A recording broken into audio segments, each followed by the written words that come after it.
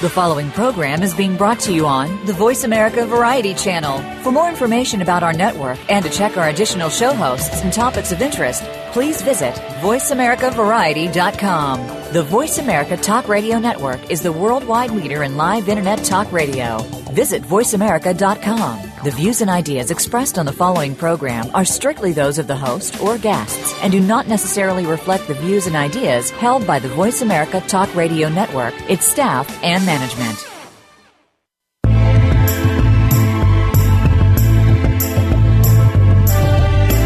Welcome to Patricia Raskin's Positive Living, the program that brings you practical and inspiring principles for living more authentic, engaging, and passionate lives. Created by Patricia Raskin, a catalyst for positive change.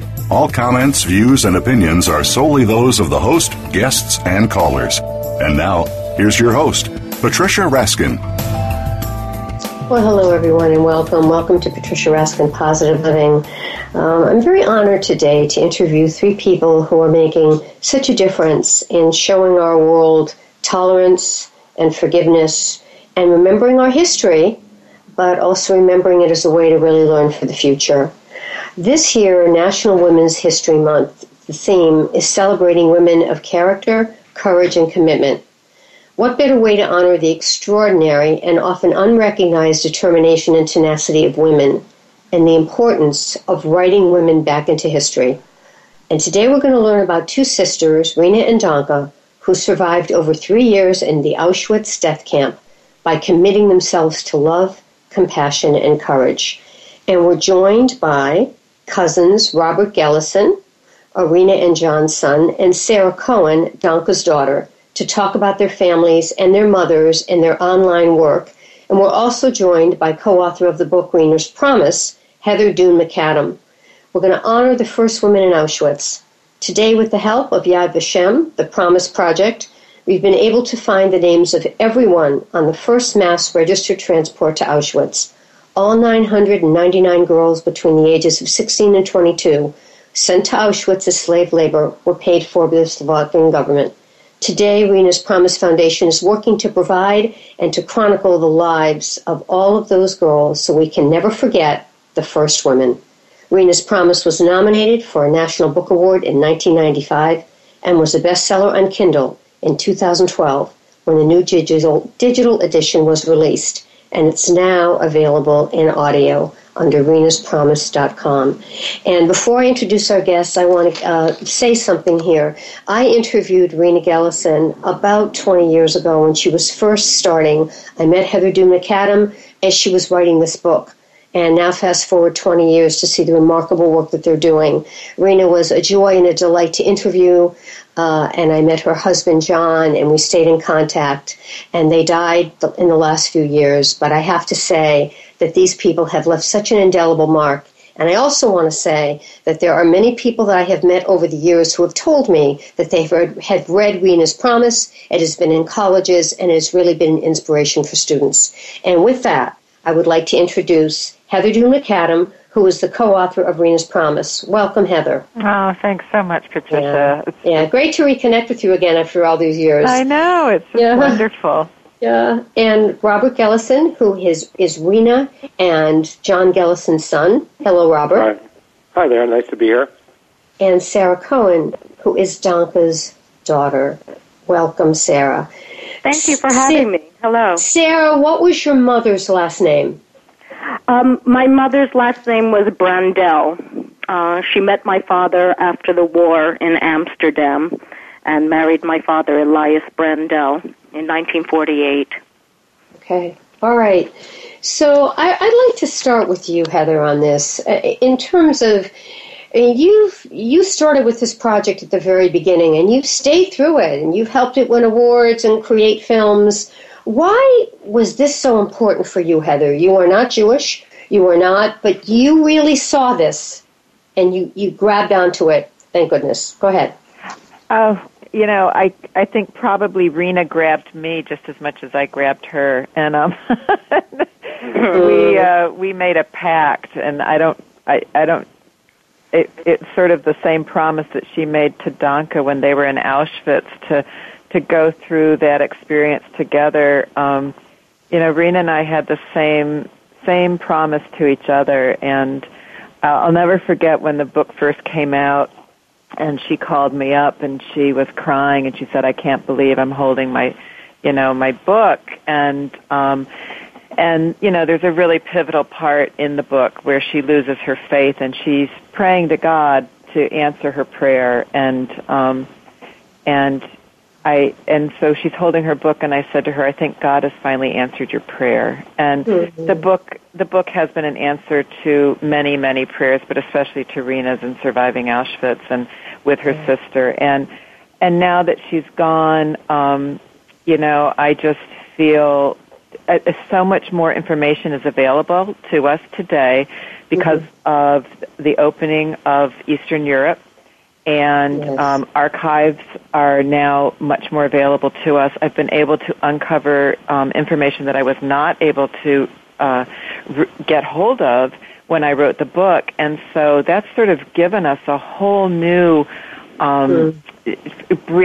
breathed fresh air into this project. And so we've gotten very involved in making sure that people know. And I will just say that, in the past couple of years, I think that the passion with what we developed on our website, which is at renaspromise.com, is that even with the Holocaust Museum and everything, people still do not know that the very first mass registered transport to Auschwitz was women, 999 women.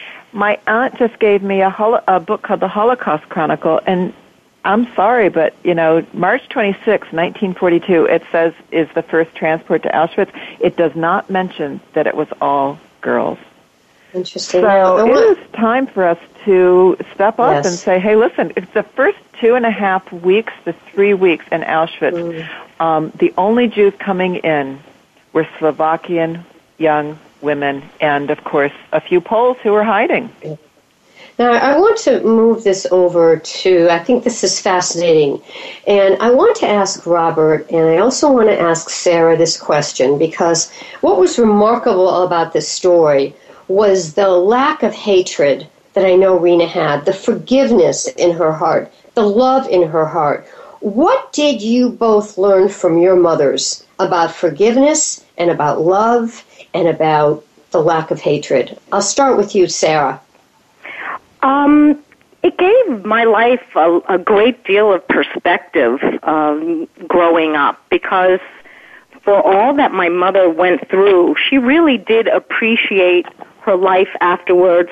Her family meant everything to her, and she would just walk around the block and enjoy nature and enjoy the day. So whatever little petty problems I had, she actually would say to me, when I was your age, I was in Auschwitz. So it really made me feel that I had a blessed life. And the thing is, she always did have a difference between the German people and the Nazis. She never had like a hatred towards the German people or against the Polish people. In fact, she and my aunt, when my aunt wrote the book, it was really a testament to all those people, whether they were Germans or Polish or Jewish or Polish prisoners, to thank them for any little bit of kindness that they showed them that helped them survive. And they truly did survive because of other people's kindness. And that's what I grew up with. Yeah, that's wonderful. Yeah. Robert, what would you say? Well, yeah, I think, my mother and aunt also, they couldn't really bear the hate that might be involved with it. And I think that they were both more tolerant people because of that. Because really, I think that if they were to hate after the war, that it would have really probably consumed them. But they were both very sweet, nice people for the most part. My mother taught me a lot about being good to other people regardless of where they are in life. For instance, when we would have people over to the house to work, and she would always give them some food and some sandwiches and drinks and so forth. And I never really realized how. Now I work in a service trade. I would appreciate that a lot more often if I actually was given that myself. So taught us a lot of kindness for everybody around you is what yes. my mother did. And the films, the Oscar-nominated films this year. I mean, if we look at 12 Years as a Slave, which just won the Oscar last night, I mean, it deals with forgiveness and love despite years of slavery. And so I think, in the right time.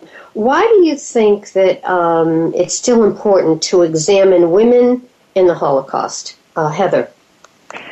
Well, it is a huge shout-out to 12 Years a Slave and to the short documentary on the eldest Holocaust survivor to die, who she died last week. I really want to see that. I haven't seen that yet. Yeah, but, the thing I always remind my students of is that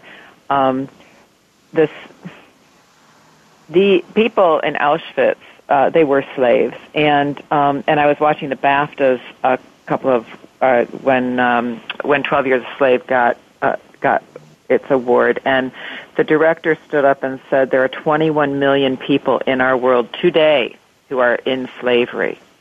So slavery has not disappeared.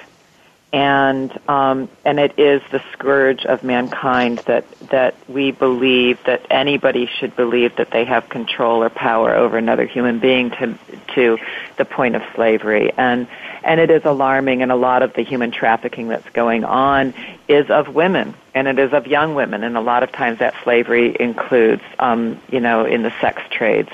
So I think it is as important today, and one of the things that I always remind my students of is that, especially my African American students, is we do not have access to people who survived years of slavery in conditions like the African slaves suffered. But we do have survivors from the Holocaust, and the parallels are so similar. And so we have the ability to learn about the damage, the psychological damage, and what it takes to survive. And we're talking about people who were enslaved for several years. The African slaves we're talking a couple hundred. So it is very different in that respect. But I think it's a chance for us to really learn and empathize about human nature and how we can make a better world and change this.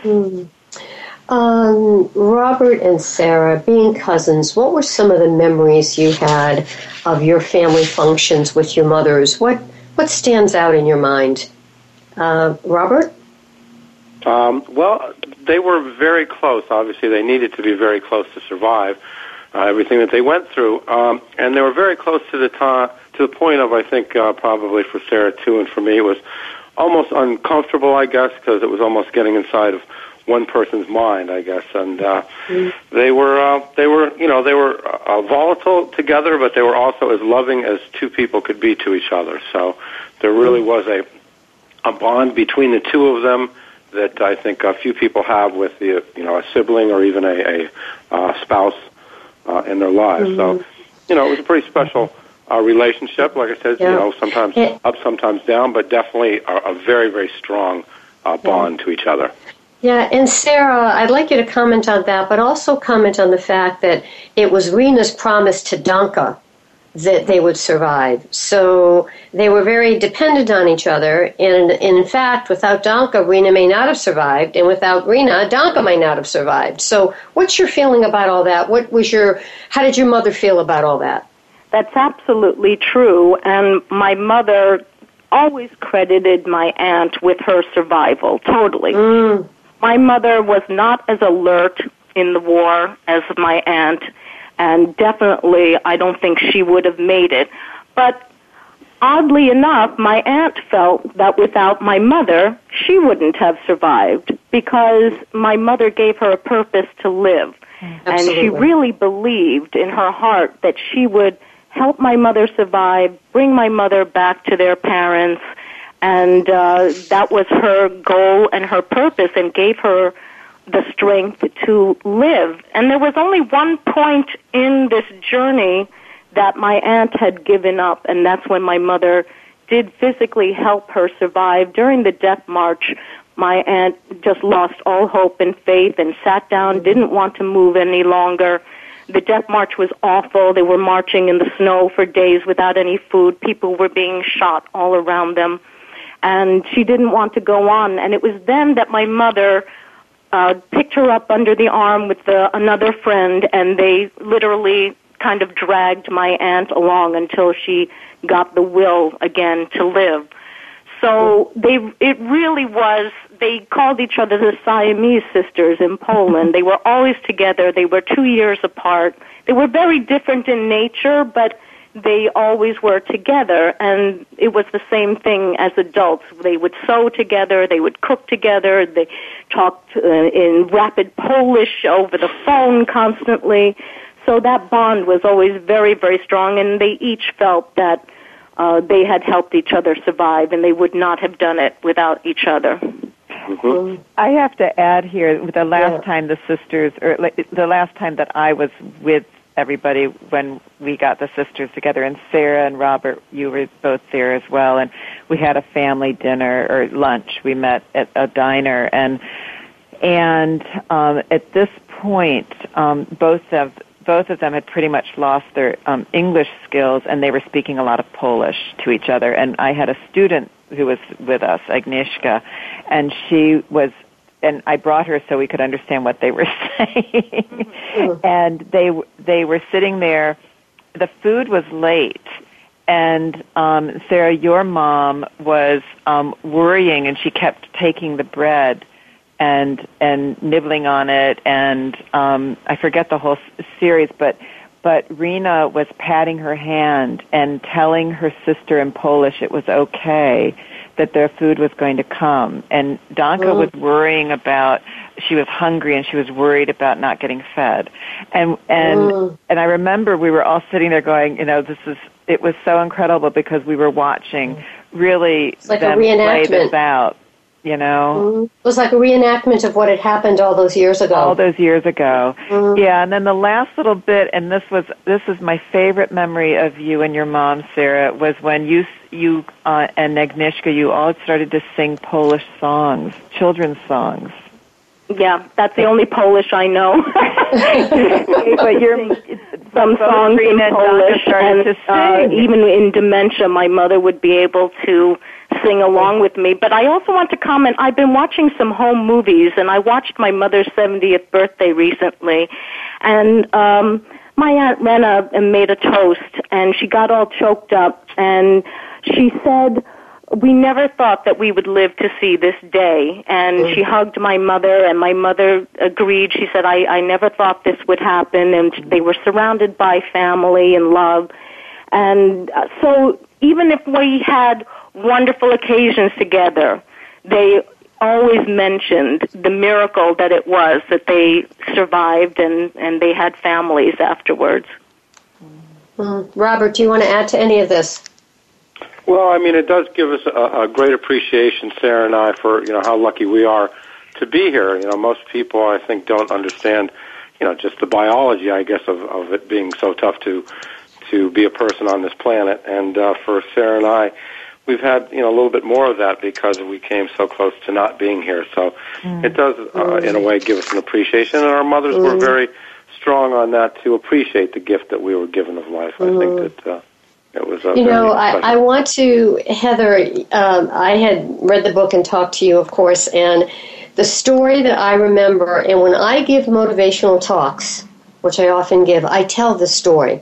I hope I'm accurate, but the story that I tell is the story of when Rena and Danka were in the line, that they felt this wasn't a good line, and Rena kept looking, and she saw the commandant coming, and she said to Danka, "This isn't good."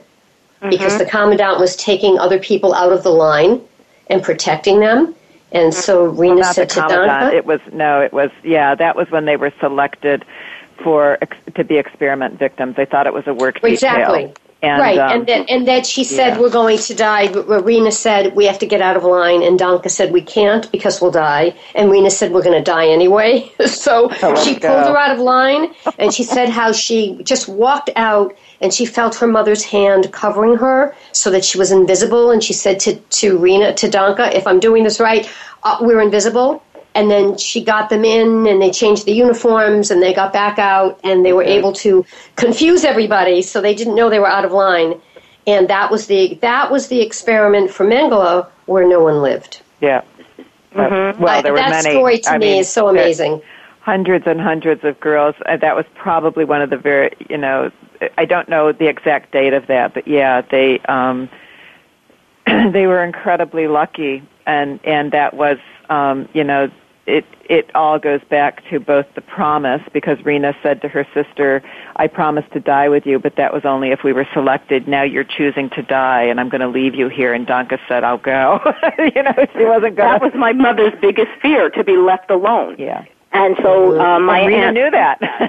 She knew that, and she said, I'm going to leave you here alone. Yeah. I was when my mother decided to go with her. And it was really a miracle. But it was also my aunt's alertness that she noticed that people were being taken out of line, and they were being protected because they were somehow related to the person that was taking them out of the line. And she noticed that it was not a good place to be, and when they thought it was a better work detail. And it's just a miracle. And you have to know my Aunt Rena, too. She, even later in life, walked very briskly and directly and with purpose. And I think when she walked out that way, as she did also in her selections, she looked like she knew where she was going. And my mother just followed suit. Yeah. And I think that was part of why they were able to do what they did. That's a really good point, Sarah. I have to say, I was the narrator for the audio book, and reading through the book it's a really different experience, of course, than reading it quietly. But I just, I had such, I felt a completely different connection to Danka, Sarah's mother, and just Danka was so sweet. And so, I really felt her as I was reading the book, and just feeling how much she loved her sister, and how that love supported the two of them, and I have to say, being a surrogate member of the Gellison family, the Kornreich family. The thing that always impressed me so much about the family and these two cousins is the warmth and closeness between everybody. And when Rena was, we were very close to her dying. It was within a couple of weeks, and I remember I was up visiting, and Robert had disappeared. We were all sitting out on the porch, and everybody had pretty much gathered, and we were sitting outside on the porch talking, and somebody said, "Where is Robert?"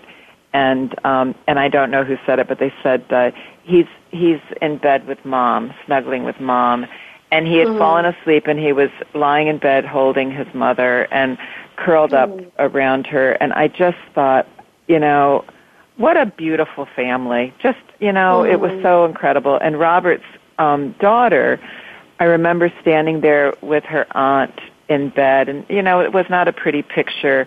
And she had just she had so much love in her eyes. She was not afraid of looking at death. She just had such courage and love for her grandmother, and just a really amazing family. Really incredible. Robert. Go ahead. I just need to say that I've listened to portions of Heather's reading of the book, and I know the stories quite well from my mother's telling, from reading the book several times. Hearing Heather read this was so moving to me. She got the voice of everybody in the story, changed her tone of voice. It moved me to tears. And when she even spoke in my grandmother's voice, I just felt, I'm named after my grandmother, Sarah, and I just felt her presence so strongly. It was really one of the most moving things that happened to me. And my mother passed away in November of 2012, and I was with her in the room when she passed, and it was very peaceful. But I was so happy to be with her because I felt I was taking Rena's place, and I was not going to allow her to be alone when she died. Oh, yeah. Oh, amazing. Robert, your comments about what Heather just said about how you snuggled with your mom. Well, I was put in a position to help my parents as my mother faded away into dementia. And, again, it's kind of one of those things that I think was driven by fate. I was glad to be available and strong enough to be around, so they moved back up into the area here. And so I was, one of a number of caregivers that helped my mother during her last years. And it was a very, very nice thing to be able to give back. It was what my mother had taught me in the first place. So it was nice to really be able to practice it. All right, Heather, I want to ask you about the promise vigils. All of your comments are very touching, and Robert's comments and Sarah's comments. I mean, because we're not just, and I also want to say, Heather, you were such a catalyst here, because without your support and belief and tenacity, this book wouldn't have happened, nor would have the movie. So, it is their story, but you were the one that said, I'm going to make this happen. And that's very special. That's very true. Really, thanks, Heather. Really. Very grateful as a family to Heather for doing that. Well, I couldn't do it without the family behind me. We are we are an amazing little group. We have and the Promise Vigils was this crazy idea I had. I was living in Europe. Tell us about that. And it was I realized I'm living in Europe, and it was the 70th anniversary of the first transport going to Auschwitz, and I called up Sylvia, who is Robert's eldest daughter and Rena's daughter, sister, eldest sister and Rena's daughter. Whoa, I can't speak, and Sarah's cousin as well. And I called up Sylvia and I said, I think I should go to Auschwitz, and so. They thought, she contacted Sarah, and what we decided to do was create a world event, and we got people from all over the world to gather and light candles and honor the first women in Auschwitz at the same time that I was traveling from Poprad, Slovakia, where the first transport left, and there is a plaque in the train station commemorating the first transport. And I traveled with the singer-songwriter Jem, and we took a train with her mother and my partner Simon, and we traveled for 11 hours on a train to Auschwitz and commemorated that event. And we blogged it using video and tweeted, and meanwhile, Sarah and Robert were doing a commemoration on Long Island. Sylvia, Rena's daughter, was in Washington, D.C. We had friends in Australia. I had somebody in Bali, somebody in Hawaii. There was somebody in Alaska. We had little tiny groups getting together, bookstores and spiritual places, synagogues and Buddhist temples. And everything in between, and it was amazing. It was just one of the most amazing experiences of my life, and I hope to do it again. Well, we're talking about the day of their liberation, May 2nd, 1945, and the anniversary of that will be coming up. So we'll have to think about that. And I appreciated Heather when she filmed her journey to Auschwitz. It's something that my mother never wanted to do. My aunt did have the courage, although it was very difficult for her to go back to her hometown and then to Auschwitz. And it's something that I hope to do in the future, but I also haven't had the strength to do it. And so for our honor and for our family, I was very grateful that Heather went on that journey for us. Yes, and did Rena go? Did Rena go back? She went back in 1990. Yeah. And what was that like for her? Robert, you want to share? That? Sure. I think that was part of what led to, for her, everything getting released. Because she really, the writing of this book, and it was a blessing that Heather got involved, was very cathartic for my mother, and that probably started with that trip to Europe. But when she was able to release the book, then she was able to release a big part of herself, something that was bottled up inside. And her last 6 or 7 years before she started sliding into dementia were definitely the happiest years of her life. She was really just very content, and so I could never thank Heather enough for, if nothing else, allowing my mother to kind of let loose there in the end. So she went to Auschwitz before she met you, correct, Heather? Yeah, she went. Yeah, right I met before. her in '92, and she had been there 2 years earlier. She did not make it to Birkenau. She got to Auschwitz, and she was supposed to meet with the director of the Women's Museum, Rena Stolecka, who endorsed our book when it came out, but she ended up collapsing, and and John, her husband, took her back to the hotel, and she begged him to get her out of Poland, and so they flew home early. Yeah, well, that would make a lot of sense to me. I think she had courage to go in the first place. Yeah. Amazing. She was All right. definitely like that. But that whole process of starting to let the book out, it started a couple of years earlier. She actually started to confide in me a little bit, her baby son, and I wasn't really able to do too much, to listen to her, of course, and so forth, but I, not having really any abilities to write, wouldn't be able to do much for her in a way of releasing it, really. And so luckily with Heather coming on board, then that all was able to happen, and it was really to my mother's benefit that it all happened. It was to my benefit, too. And, Heather, tell us... Go ahead. Go ahead, Sarah. The surprising thing is that through our website and Facebook page, and also when my aunt was going to schools and speaking of it and getting letters from people, it overwhelms the family of the emotional response of our readers.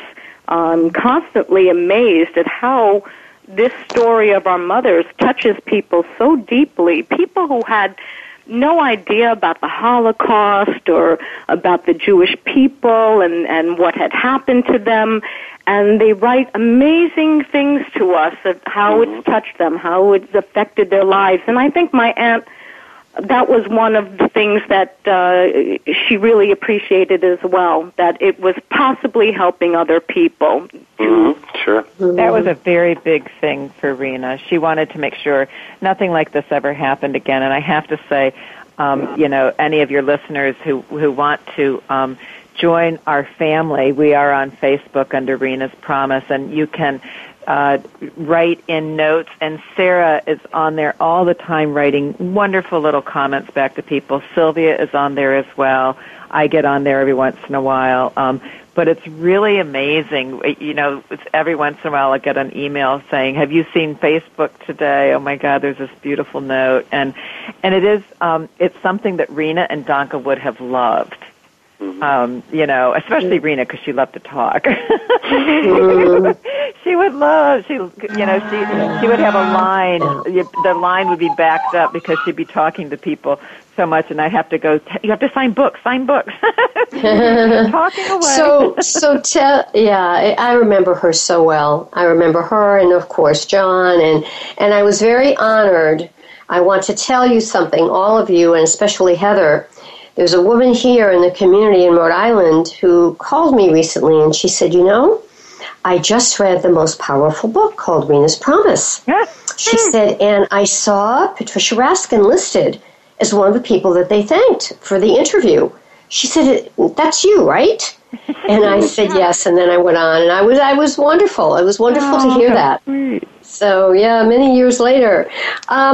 We have to close, but Heather, tell us how people can celebrate Women's History Month, because you launched Rena's Promise as an audiobook, and how people can learn more and be part of it. Well, Women's History Month, first of all, it's about writing women back into history, and I think the way we do that is we make sure people acknowledge women in history, especially our wonderful positive women like yourself and Rena and Danka, and we pass on history. History is a verbal and written medium, and we make sure people know the stories. For those of your listeners who are interested in Rena's Promise, they can go to our website. Especially teachers, we have free curriculum offered on our website that helps teachers find new and unique ways of teaching the Holocaust. the timeline. We have an interactive timeline that is focused on women in Auschwitz and starts with March 26, 1942, when the first transport of Jews arrived in Auschwitz and the first transport of women arrived in Auschwitz. And finally, we have the audiobook, which we have just done, so we can help people hear her story who are visually impaired or dyslexic, as well as we have the new ebook, which is out, and that is a new edition with information, very new information that we've just gotten from Yad Vashem in Jerusalem about the first 999 girls in Auschwitz. Oh, that's wonderful. And they can get a copy of Rena's Promise by going onto the website as well. Actually, the website links you right up to Amazon and to all of the formats.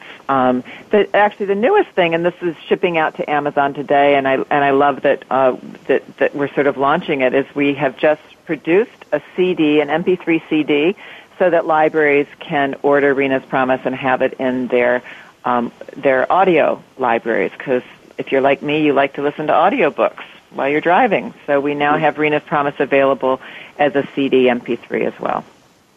Oh, which is great. And I have not heard it, and I really want to hear that. Thank and you. You can download that online, correct? You can get that through Audible. All right. Closing thoughts. I've extended this interview because it's so important. Closing thoughts. What would you like our listeners to gain from this about women survivors, about looking at women in the Holocaust, about family and closeness through tragedy and horror that comes, and keeping in forgiveness in our hearts? So I'll start with Sarah. What would be your message to our listeners? I think that because we focused on women in the Holocaust, which isn't always the case, a lot of attention has been drawn to men in the Holocaust. It was an unusual situation where Jewish women were targeted as well as other women during a war. And the way that they survived proves that their courage and tenacity and willpower can get them through some amazingly horrible circumstances. And I would hope that people take a positive message from that tomorrow is a better day, and you can be resilient and get through it, and as well as learning that our mothers were just simple farm girls from a little town thrown into a circumstance, and that if you learn their story, you know that it wasn't a stereotypical Jew that Hitler tried to portray as evil. They were just regular people. And the more we learn about people and have love and tolerance for people, then hopefully the less this will happen in the world in the future. Thank you so much. Robert, your thoughts? Well, I think that, first of all, like you were saying, that as far as women, that they're extremely strong and resilient and able to take on whatever life throws at them. And my aunt and my mother certainly were examples of that, even though they came from a regular old farm background. And so, I think it just brings forth again that the strength of the human character, and in this case, the character of women, that really they tend to overcome whatever's thrown to them, whether it be pregnancy or a prison camp. And so my hat is, of course, always off to my mother and my aunt, and gives me a great deal of respect for women in general. Thank you so much. Thank you. And Heather, the catalyst. Well, I am simply going to close with my favorite quote of Rena's. I don't have enough room in my heart to hate. To hate is to let Hitler win. Mm-hmm. I remember after the interview with Rena, at the very end of the interview, she said, "And when I had my first baby, I thanked Hitler." No, she didn't thank Hitler. No. She said, I love the doctor, I love the nurse, I love my husband, I love the whole world, even with the Germans in it. Okay. Okay. Well, I think that's very important, because the point of this is that she had tremendous forgiveness. Well, I do have to say that my father was a Dutch Jew who who survived the war by hiding his identity. And when he saw his grandchildren growing up, and they grew up in the Jewish faith, he said that was his answer to Hitler. So I think a lot of survivors felt that their children and their grandchildren were their answer. And continue Absolutely. to be, because these children, Robert and Sarah and Sylvia and all of the, Kornreich grandchildren, and the great-grandchildren are carrying these messages of life and love and forgiveness into a future world. Very, very, very important. Very important. Thank you so much. And I want to thank, Sarah, and I want to thank Robert Jellison, Sarah Cohen, and Heather D. McAdam. All right, stay on the line for me if you would. All right, folks, this closes out this session of Patricia Raskin Positive Living. You can log on to patriciaraskin.com, and you can also go on to voiceamerica.com, where this interview is archived. And you just go on to my page, Patricia Raskin, and you'll see the latest interview. It should be up within the next hour or so. All right, remember, stay healthy, stay happy, get the support you need, and know you can make your dreams come true. Until next time, I'm Patricia Raskin, right here on Voice America, America's Voice. Bye for now.